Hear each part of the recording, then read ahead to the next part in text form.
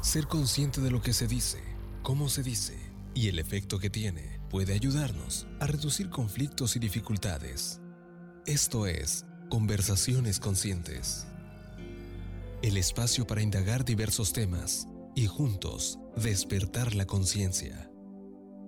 Conversaciones Conscientes. La salida es hacia adentro. Bienvenidos.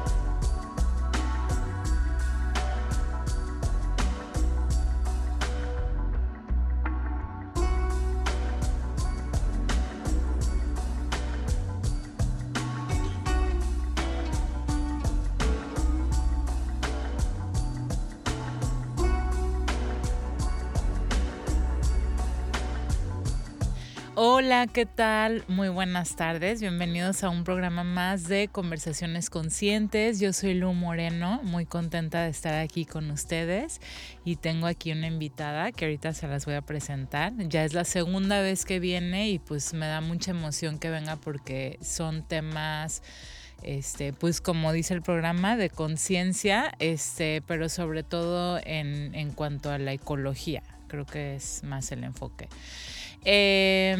Bueno, antes de comenzar les quiero recordar que estamos en Facebook Live. Nos encuentran como Radiante FM Puerto Vallarta.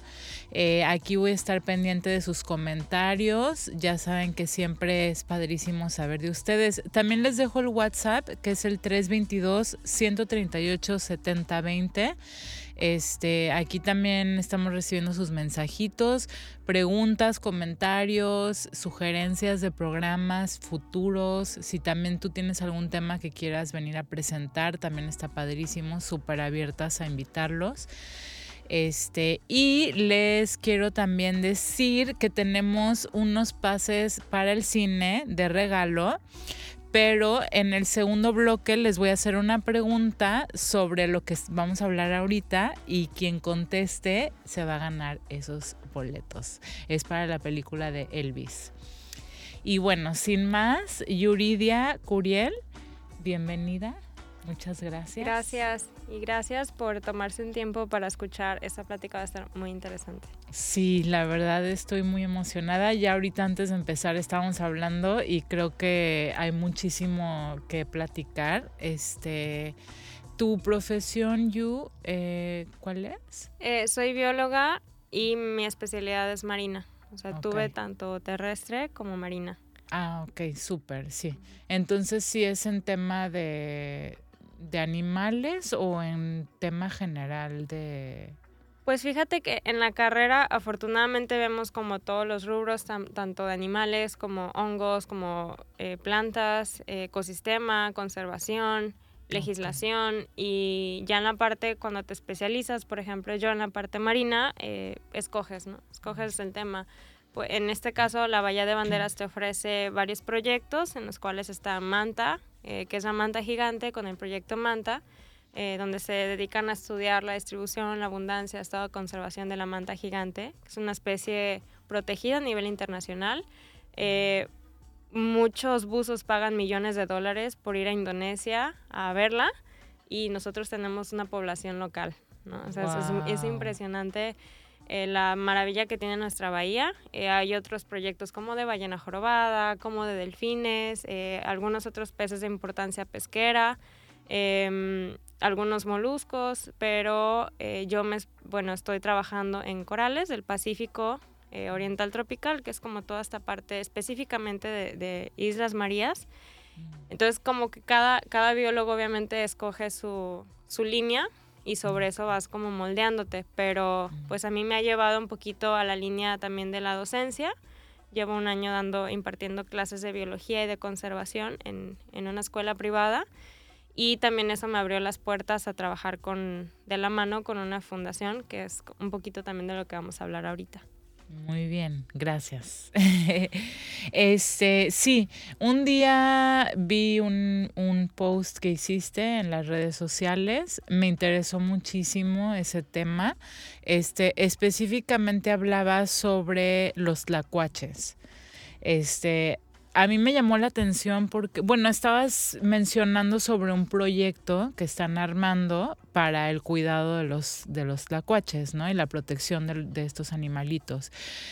Me llamó la atención porque sí es algo, ahorita te platicaba, ¿no? Que estoy en varios grupos en Facebook de animalistas y así, que luego veo que la gente están encontrando, no sé si cada vez más, ya nos dirás tú, pero tal vez también por la forma de que nos comunicamos hoy en día ya sabemos más información, ¿no? Pero sí he visto como cada vez más que encuentran o que no saben qué hacer con ellos y todo, y eso es lo que me llamó la atención de este proyecto que están creando, si nos quieres platicar un poco. Sí, igual ahorita que mencionaste varios temas, ¿no? Como la parte de la gente que se encuentra estas especies, Ajá. pero también me gustaría empezar explicando un poquito qué son, ¿no? Los tlacuaches y también la importancia que tienen, o más bien cómo los hemos visto en los ojos de los mexicanos, principalmente de lo que he visto y he vivido en la parte local, cómo los vemos, cómo los percibimos y qué representan para nosotros. Generalmente,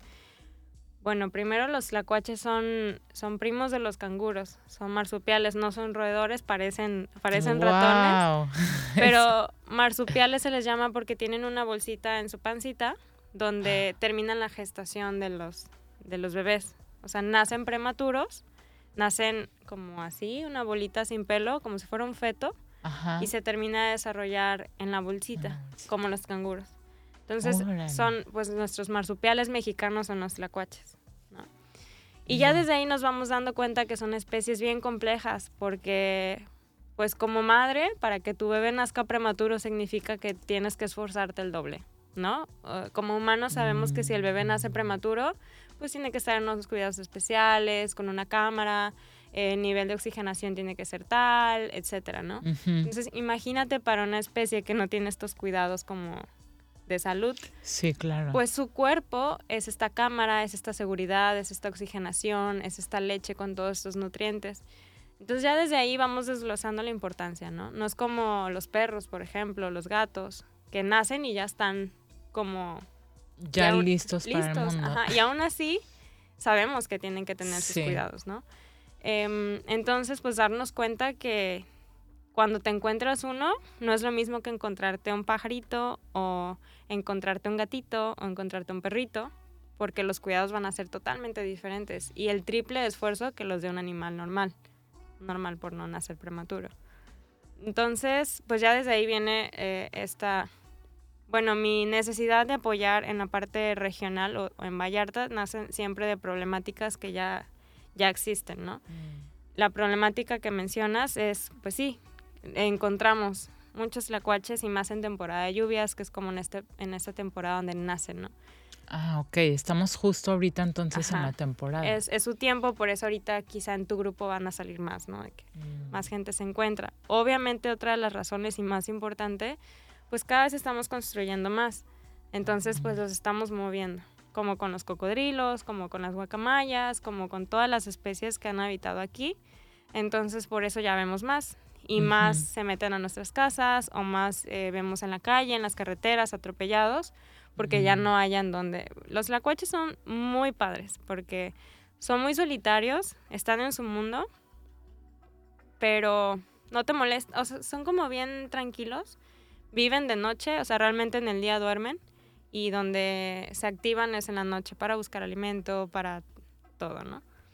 Entonces, pues sus características son bien específicas, por lo mismo que se mueven de noche, casi siempre están atropellados en las carreteras porque pues manejamos muy rápido, no tenemos la precaución, ¿no? O sea, no estamos viendo lo que está pasando como en el día, entonces es más difícil como darte cuenta que hay un tránsito de las especies sobre las carreteras, que es muy común aquí más en carretera como al sur, como para conchas chinas.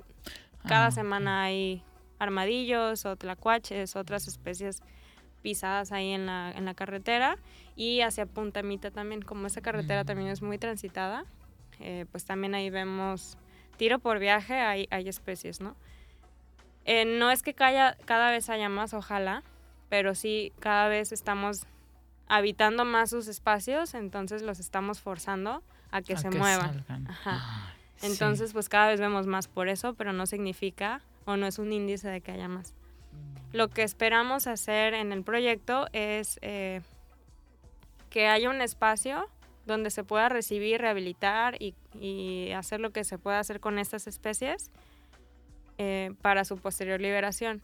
Ya hay esta gente que trabaja bajo la ley, o sea, tienen un permiso especial donde los reciben, es un veterinario y un biólogo en un lugar en Valle de Banderas que se llama El Cora, es un santuario. Entonces, El Cora. Okay. Ellos ya están ahí, simplemente no tienen un espacio digno para las especies. Esto quiere decir que los tienen como en un espacio muy restringido y esto no permite su desarrollo completo. Obviamente ellos, como hay más fragmentación de hábitat, han tenido más demanda, ¿no? De que les llegan, pues un tlacuache puede tener hasta 14 crías, una sola. Entonces, imagínate cuántas veces se han encontrado atropellada la mamá con las crías vivas. Ay, Dios, y se los llevan. Entonces, son 2 personas trabajando con infinidad de tlacuachitos que necesitan el triple de la atención que una cría normal. Entonces, te digo, desde ahí son como muchos factores que podríamos estar tratando.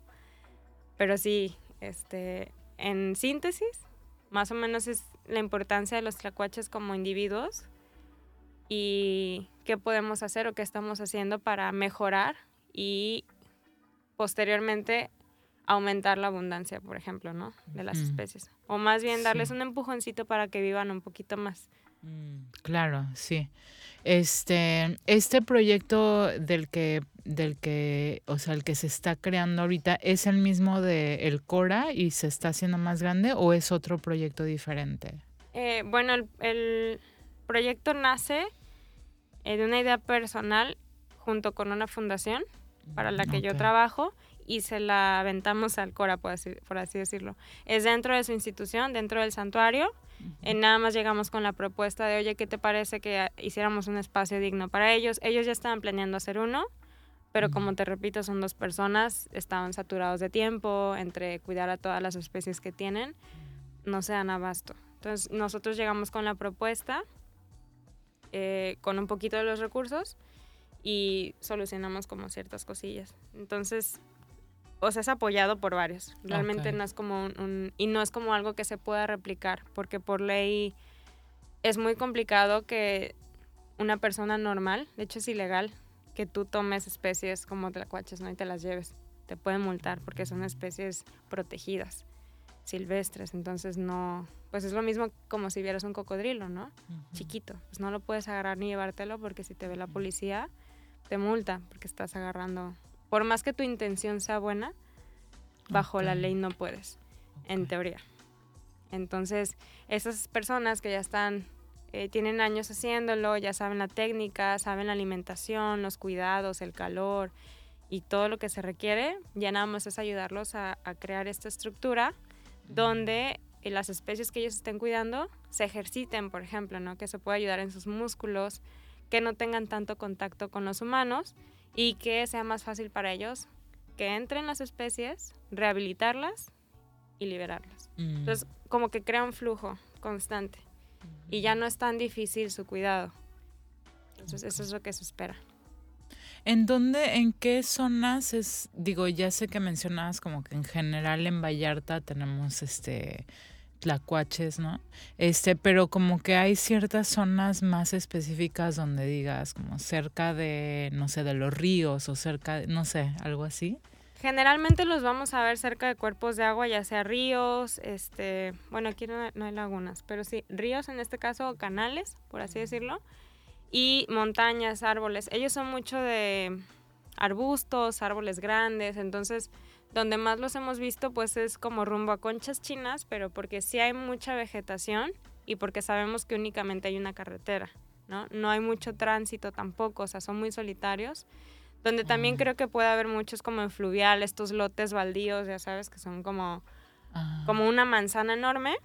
Y ahí pueden haber también, o sea, como en zonas bien específicas, solas, Igual, carretera Punta-Mita sabemos que es transitada, pero no hay mucho o no hay nada en las montañas, ¿no? Entonces ahí como en cerros, en montañas, en ríos, cerca de estas... Realmente un tlacuache puede moverse varios kilómetros en un día. O sea, ellos pueden estar aquí en un ratito en fluvial y después irse hasta Conchas, ¿no? Depende.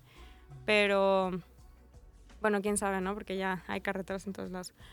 Pero principalmente, pues como su movimiento es muy drástico, pues no podríamos decir como, aquí hay poblaciones, no está como estudiado. Ok. Pero, o sea, sí se están moviendo. Están en constante movimiento, pero sí es como un hábitat también, ¿no?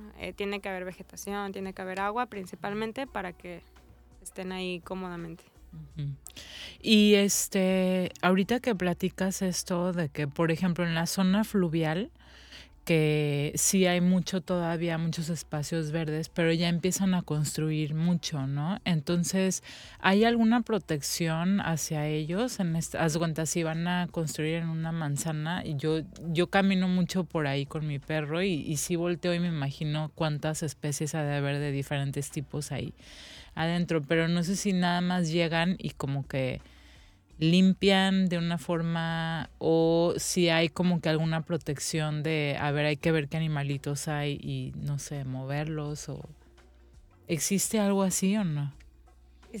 Yo creo que todos los biólogos siempre decimos esto, biólogos y abogados en común, que por ley México es el país increíble, número 1, así primermundista, porque las leyes están bien hechas y hay leyes para todo, ¿no? Entonces sí hay leyes, pero no se respetan. Porque pues, estamos en México. Entonces, pues sí, o sea, de que se podría hacer 15,000 cosas para proteger las especies, moverlas, incluso proteger la zona para decretarla, porque ya hay especies ahí muy importantes.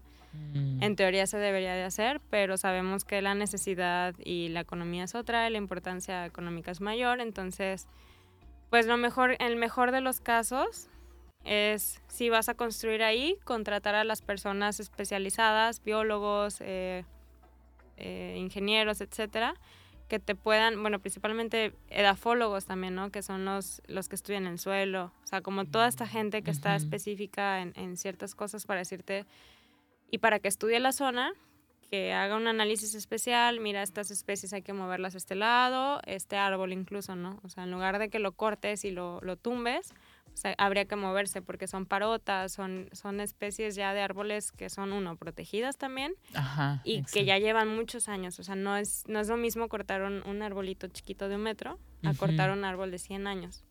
Entonces, desde ahí, yo creo que en el mejor de los casos es contratar a alguien que conozca y que sepa qué hacer con las especies que se encuentran ahí, porque al final ese lote se va a construir. Nada más que se construya de la mejor manera, ¿no? Sí, claro, porque como mencionabas hace rato, pues sí, ya con tanta construcción, obviamente estamos invadiendo sus espacios, ¿no? Sus hogares de los animalitos, y cada vez estamos viendo más. Por ejemplo, por mi casa, ahí en Versalles, yo he visto mucho en la noche los mapaches, que también salen mucho en la marina y en diferentes zonas de Vallarta, ¿no? Y pues sí, uno piensa, pues, digo, ellos también vivan aquí, ¿no? O sea, es... Sí. Ahora sí que...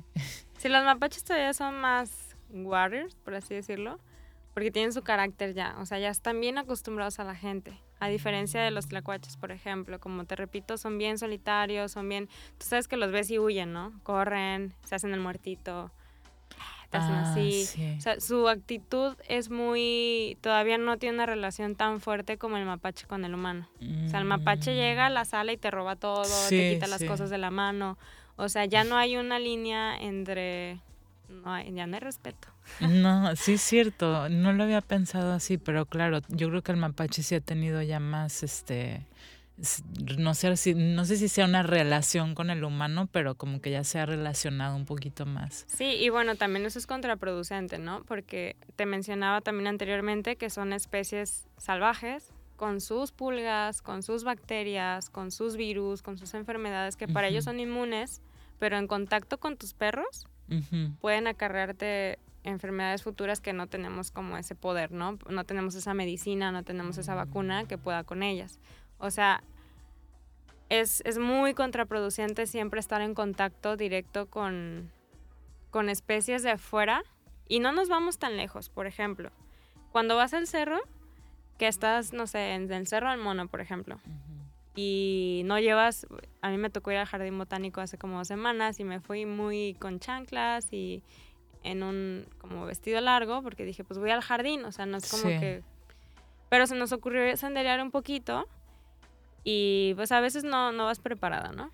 Allá al final sentí un piquete bien fuerte y pues traía una garrapata ahí que me estaba mordiendo. Entonces, pues sí, o sea, lo primero que piensas es, pues estoy vacunada, porque pues las garrapatas silvestres son bien diferentes a las de casa. Que te muerda una de montaña no es lo mismo que te muerda una que tiene tu perro, por ejemplo. Sí. Entonces, pues te puede traer enfermedades muy letales, incluso la muerte. Entonces, hay que tener mucho cuidado con lo que hacemos. A eso voy con la relación entre el humano y los mapaches, por ejemplo, ¿no?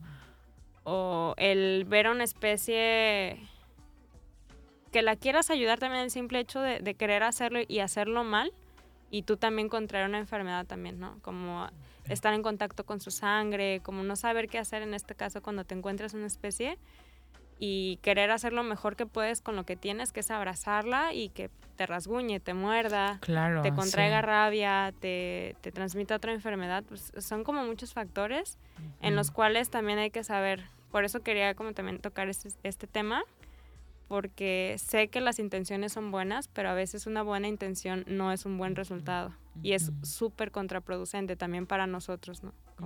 Como especialistas, porque ya al final nos traes a la especie peor, porque la quisiste ayudar dándole una alimentación que no era, porque desconocías, porque no hay esta información.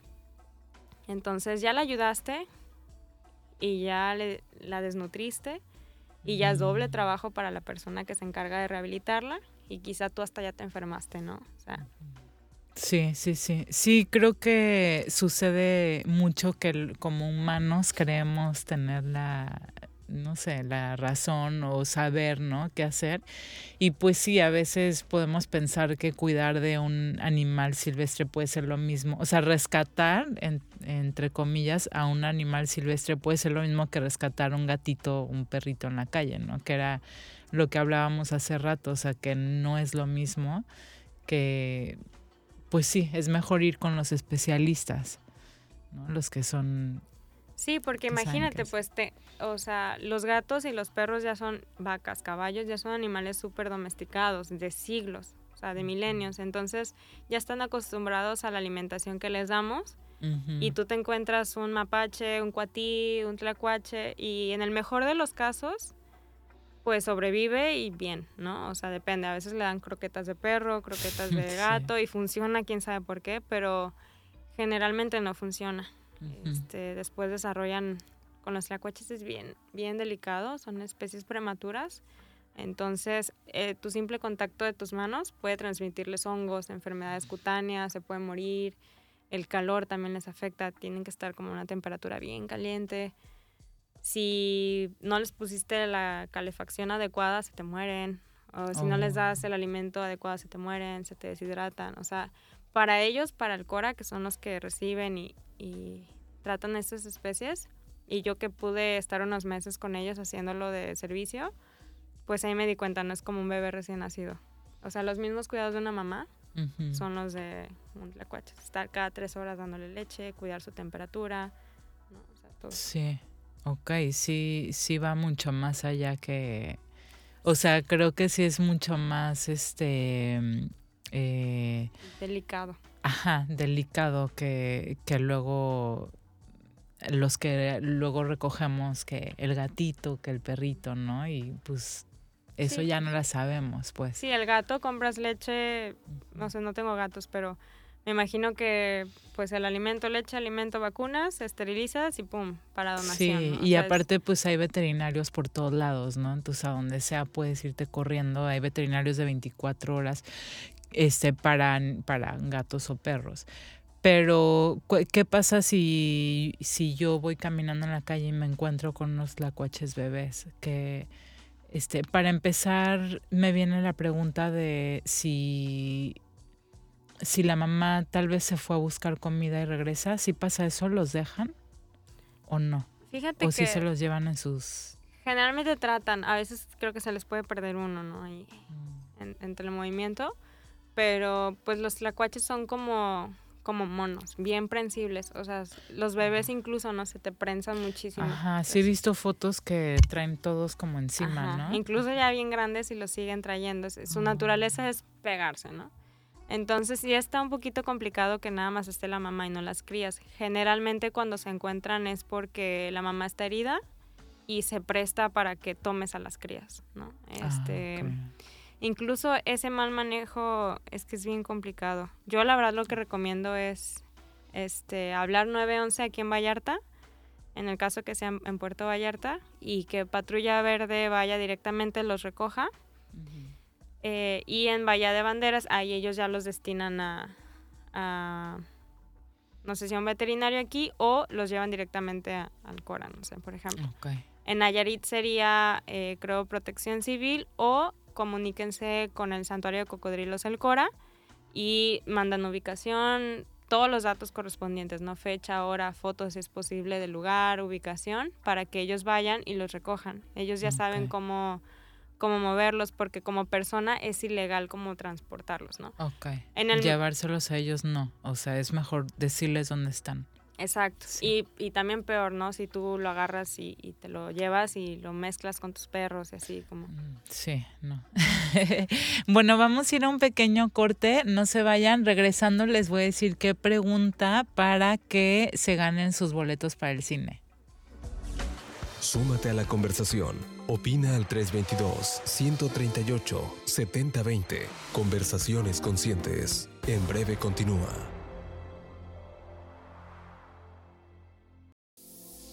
Sigue escuchando Conversaciones Conscientes. Ya estamos de vuelta.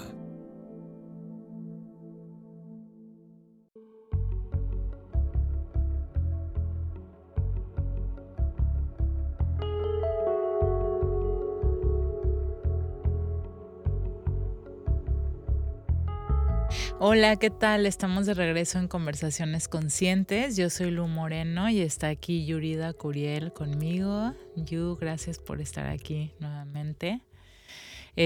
Antes del corte les mencioné que tenemos una dinámica para ganarse unos boletos para el cine y se las voy a poner súper fácil.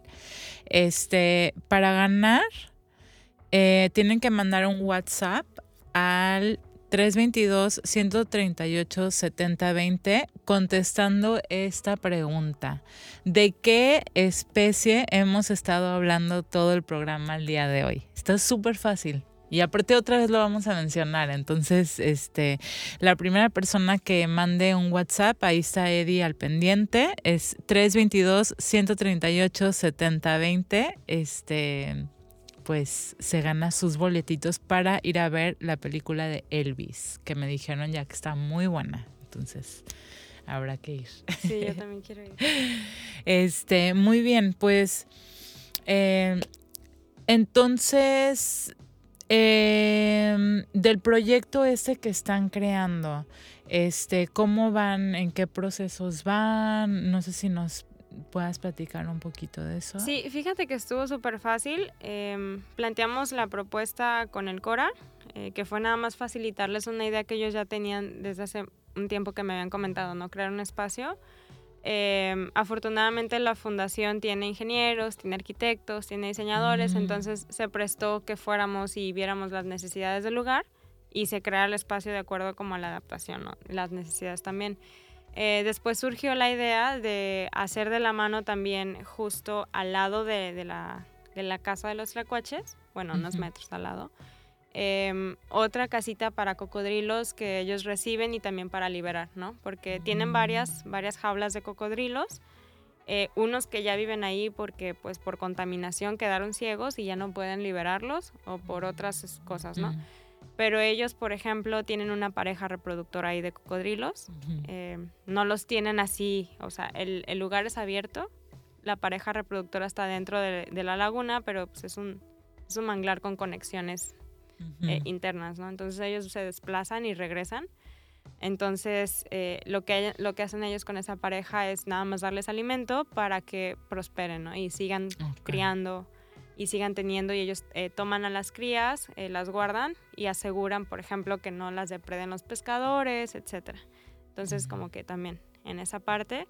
Y mencionaban que tenían otra necesidad, que era también la de crear un espacio para las especies que les traen la patrulla verde, por ejemplo, ¿no? Protección civil, por ejemplo, en Boca de Tomates, que a veces salen, ¿no? Que encontramos un cocodrilo y que no sé qué, y pues llévenselo. ¿Y qué hacen con ese cocodrilo? Se los llevan al estero del Salado o al estero del Cora para que ellos los liberen en ese manglar donde es un santuario protegido, que al final el cocodrilo se va a desplazar a donde él quiera ir, pero al menos por unos días ya lo guardaste o lo pusiste un poquito más lejos, ¿no? Okay. Entonces, pues el proyecto surge también para crear otro espacio, para lo mismo que hacen con los tlacuaches, de recibir, rehabilitar y liberar, pero para especies que también sean como de un flujo constante.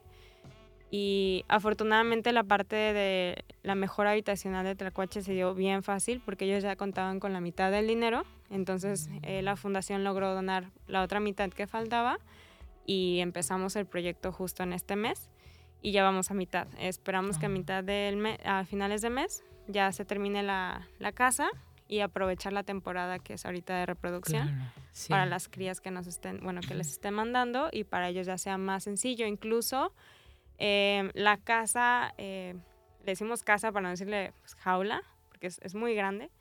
La casa se presta también para brindar educación ambiental. El santuario está abierto al público y ellos, de hecho, obtienen sus ganancias por mera educación ambiental. Entonces, te hacen un cobro por entrar, te dan el tour aproximadamente 1 hora explicándote como la importancia de cada especie, lo que ellos hacen ahí, un poquito de lo que te cuento. Pero no había un espacio para tlacuaches. Entonces, la gente se iba sin saber que ellos protegían, cuidaban, rehabilitaban y liberaban tlacuaches. Y ahora ya va a haber un espacio en el cual la gente pueda observarlos de cerca, haya esta conexión, haya esta conciencia y quizás hasta enamoramiento, ¿no? Porque le tenemos como un poquito de entre odio y, pues no sé, los mexicanos pensamos que son ratas y los vemos, y aunque sean ratas, los vemos diferentes. Entonces ya con esta conexión, viéndolos de bebés, viendo cómo son tan cariñosos y ya cuando van creciendo pues sus diferentes actitudes, yo creo que es el principio de un cambio de mentalidad, ¿no? Sí, exacto. Sí, tenemos una imagen como medio fea de los tlacuaches. Y sí, qué padre que estén informando y que estén educándonos, la verdad, porque yo tampoco sabía mucho sobre la importancia de esta especie, porque también justo antes de comenzar el programa me platicabas la importancia del tlacuache, o sea, por qué sí los necesitamos en nuestro alrededor, aquí donde vivimos. Si nos quieres platicar un poquito de eso. Sí, también es bien importante mencionar que, los biólogos estudiamos la vida, ¿no? Como todas las formas, las funciones, el rol que desempeña cada especie en la Tierra. Y hemos aprendido, y siempre aprendemos, que todas las especies, o sea, cada individuo tiene, así como en la mentalidad humana, ¿no? De que estás aquí por algo. Tienes un motivo de ser. Ajá. Bueno, las especies, animales, plantas, hongos, bacterias, virus, tienen un propósito. Todos tienen una función y cada uno está bien conectado con el otro. Pareciera que no, pero entre ecosistemas incluso, ¿no? Entonces, es muy importante como saber cuál es la función de cada uno. Especialmente los tlacuaches, pues son... ¿cómo iba a decir? Hay una palabra, pero no la recuerdo. Pero bueno... estos son controladores de plagas. Okay. Esto quiere decir que pues se alimentan de muchas especies que probablemente puedan ser un peligro para nosotros, ¿no? Ya sea garrapatas, pulgas, incluso serpientes venenosas, que para nosotros, en contacto con nosotros, puede ser muy grave, o en nuestros perros, o etcétera. Se alimentan de todo, porque afortunadamente como que su pancilla les da para todo. Pero sí son controladores de plagas, o sea, sí tienen un rol bien específico, como en comer cucarachas, ratones incluso, ratas, especies, te digo, que nos afectan a nosotros y a nuestros perros, gatos. Entonces sí son importantes en ese sentido. y reconocerlos, ¿no? También en ese espacio. ¿Qué estamos haciendo cuando estamos matándolos o cuando estamos atropellándolos? Pues simplemente estamos aumentando las poblaciones de garrapatas, estamos aumentando las poblaciones de cucarachas, de ratas, y esto va a propiciar que haya más enfermedades para nosotros y para nuestros perros y gatos, ¿no? Que están en contacto con estas especies. Sí. Sí, creo que a veces nos podemos como que asustar porque realmente desconocemos de estas especies, desconocemos de para qué sirven y todo. Entonces de repente que empezamos a ver que están saliendo más y más, pues no sabemos qué hacer, ¿no? Y como mencionabas, tal vez lo relacionamos con ciertas especies que no nos gustan, y pues sí, uno como que dice hay que matarlos. Sí, no sé, bueno, antes, de hecho en Vallarta, ¿no? Que se daba mucho, pues matar a los cocodrilos, por ejemplo, ya sea para su importancia económica, bolsas, o por venganza también, no sé, que el cocodrilo mordía o mataba al perro del vecino, ¿no? Pero también entra la conciencia, digo, ellos son animales que atacan y que comen y que depredan por instinto, y nosotros, aparte del instinto, tenemos conciencia. Entonces, digo, ¿quién está haciendo el animal aquí? O sea, la persona que entra a su espacio, Ajá. o el animal que ya está ahí, ¿sabes? Sí. O sea, es como cuando tú estás en tu casa y entra un ladrón, pues ¿qué vas a hacer? Vas a atacar porque estás en tu espacio, ¿no? Claro. Entonces pasa mucho como en especies silvestres y mucho en cocodrilos. Y más ahorita, esta es la etapa, de hecho hubo un ataque hace creo que 2 días en Boca, me parece, de un cocodrilo, no recuerdo si a un perro o una persona, no recuerdo. Pero sigue habiendo esta plática hubo un ataque, de hecho, hubo, pues mataron, o no sé, los accidentes pasan, pero generalmente, pues ahorita uno es etapa de reproducción para ellos, entonces están más a la defensiva porque es como, a ver, mi espacio, mi lugar, yo soy el macho alfa, tú no puedes estar en mi lugar. Entonces desconocemos como el ciclo de vida de las especies, desconocemos su desplazamiento, y la mayoría de las veces no muerde por comer. O sea, muerde por marcar territorio, por decirte, vete de aquí, ¿no? Entonces, porque los cocodrilos pueden estar sin comer por semanas. Entonces, no es como que te muerdan porque tienen hambre, sino porque te están diciendo, este es mi lugar, y hay letreros que dicen, este es mi lugar, y no te acerques, precaución, y aún así la gente va y se baña en los ríos, o está cucándolos, o les avienta piedras. ¿Sabes? Como... Sí. Sí, y esa es la importancia de informarnos, o sea, de informarnos lo que nos estás diciendo ahorita, o sea, por qué el cocodrilo, o sea, que el cocodrilo está protegiendo su espacio, o está realmente atento de los letreros que dicen que ahí están, o sea, realmente poner atención. Creo que es la importancia del respeto hacia estas especies, ¿no? A su hogar. Sí, y reconocer también, pues humanizarnos un poquito y reconocer que somos bien ignorantes, porque lo he visto mucho en la marina. Realmente este comportamiento como de los humanos queriéndose acercar al cocodrilo y tomarse la foto al lado del cocodrilo. Ay, no. Me ha tocado verlo en la marina, en el malecón, donde ya sabemos que hay cocodrilos y hay letreros y cultura general, ¿no? Pero sí, una vez me tocó ver a una señora que se metió a la parte de donde están los barcos, justo para tomarse una selfie al lado del cocodrilo, ¿sabes? No. O sea, a eso voy con tener conciencia, con dejar la ignorancia a un ladito y sí como saber que no somos todo.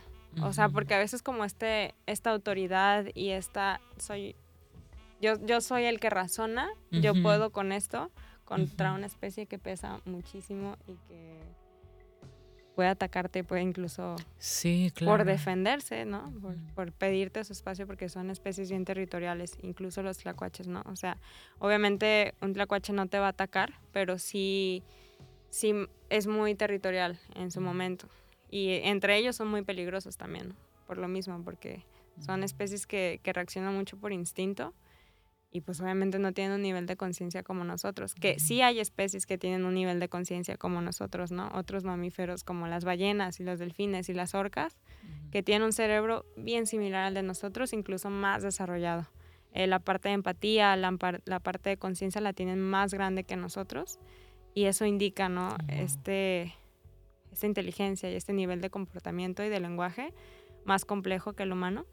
Pero a lo que voy es eso, ¿no? Saber diferenciar en dónde estamos nosotros como especie comparándonos con ellos. Estamos al mismo nivel, ¿no? Claro, sí. Esa mentalidad de pensar que somos más, pues la verdad creo que no aplica. Sí. Entonces, si alguien, yo creo que es importante repetir eso de, por si alguien apenas está sintonizando, si te encuentras con una especie, hablamos ahorita mucho de los tlacuaches, se habló de los cocodrilos, pero hay otras especies que si no las encontramos hay que llamar a 911, ¿no? Habías dicho en Jalisco y en Nayarit el cora. Sí, en el caso de especies silvestres, ahorita menciono algunas, sí, el cora. En el caso de tortugas marinas, pues ya sabemos, hay muchas páginas de campamentos tortugueros, por ejemplo, ¿no? Exacto, entonces, sí. ahí también es un poquito más fácil. En Vallarta sí 911, la patrulla verde lo que va a hacer es dirigirse con algún campamento de ahí, de la zona. Entonces, también si estás en el Holly y sabes del campamento que está en el Holly, pues llamas al campamento, ¿no? Directamente, sí. Como ese tipo de sentido ya común. Pero si desconoces, 911.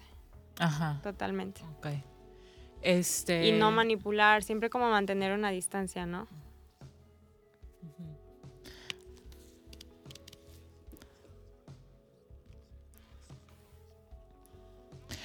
Ok, me están informando ahorita que tenemos una pregunta de Álvaro Salas. Pregunta si los tlacuaches y los tejones son lo mismo. No, los tlacuaches pues realmente son los que parecen ratitas, los grises, o les llaman zarigüeyas también en diferentes partes de América Latina. Y los tejones son los cuatís. Los cuatís son unos animalitos que parecen... Tienen una cola, pueden tener una cola anillada muy larga, son cafecitos y tienen como una trompita bien afilada. De hecho, sí, también es como mantener tu espacio. ¿Sabes dónde se distribuye mucho? En la parte de Flamingos, Nueva Vallarta. Ahí ven muchos cuatís. Incluso también ya hay una conexión un poquito con los humanos. Pero justo el cora está cuidando un cuatí bebé que encontraron en la playa, en Nayarit, me parece. Y también son especies bien complicadas, me comentan. Pero sí, los cuatís y los tejones, que son lo mismo, son diferentes a los tlacuaches. Ok. Tenemos otro...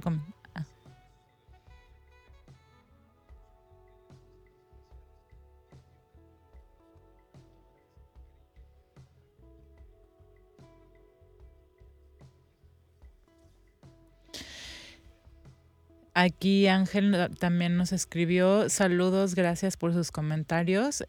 Nos pone que sí, que pues tiene que ver con todas las construcciones que se están haciendo y que justo en su caminata del día de hoy por la zona de... Boca de Tomates. De Boca de Tomates encontró 4 serpientes muertas, atropelladas, ¿no? Es lo que... Atropelladas, pues sí, es... Sí, obviamente si distribuimos la culpa, mayormente va a ser pues fragmentación de hábitat, en este caso construcciones de cualquier tipo, casas habitacionales, carreteras, hoteles, lo que gustes, pero también creo que más de echarle la culpa a las construcciones, pues hay que empezar a alzar la voz por lo que se necesita. No podemos detener el progreso, entre comillas, en este caso los desarrollos, etcétera, pero sí exigir que sean prudentes y que se haga de la mejor manera posible, ¿no? En el caso de crear carreteras, pues ya lo estamos viendo también con el tema de Tren Maya, ¿no? Que no se están haciendo las cosas como deben, legalmente, que no se están construyendo las carreteras pensando en las especies que habitan, ¿no? Como en estos puentes para los animales. En el caso de Puerto Vallarta, que sabemos que crece crece demasiado a nivel de desarrollo inmobiliario, pues exigir también a los desarrollos y a las desarrolladoras todo este proceso que sea bien hecho, ¿no? Con ingenieros, arquitectos, biólogos, edafólogos y personas que sean como especialistas en diferentes o en cada una de las especies que trabajen de la mano y que hagan realmente su trabajo, ¿no? Que es lo que hace falta. Realmente que se esté, porque como menciono, no vamos a impedir que se haga, pero sí pedir que se haga de la mejor manera posible. Ok, sí, hay que levantar la voz por pues las especies que no tienen esta voz que tenemos nosotros, y pues nosotros que sí tenemos la conciencia de querer ayudarlos, de poder hacerlo, pues hay que hacerlo de la mejor forma. Vamos a ir a un pequeño corte, no se vayan, regresamos. Estás escuchando Conversaciones Conscientes. Enseguida regresamos.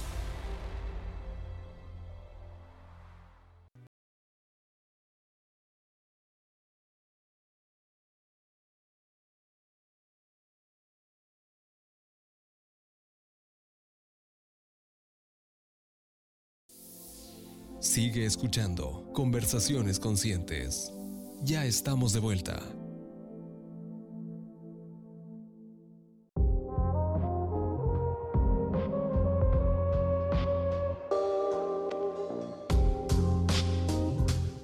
Hola, ya estamos en los últimos minutitos de Conversaciones Conscientes. Muchas gracias, Yu, por estar aquí presente el día de hoy, por todo lo que nos has platicado. La verdad, bueno, yo me siento súper llena de mucha información nueva y estoy muy contenta de eso.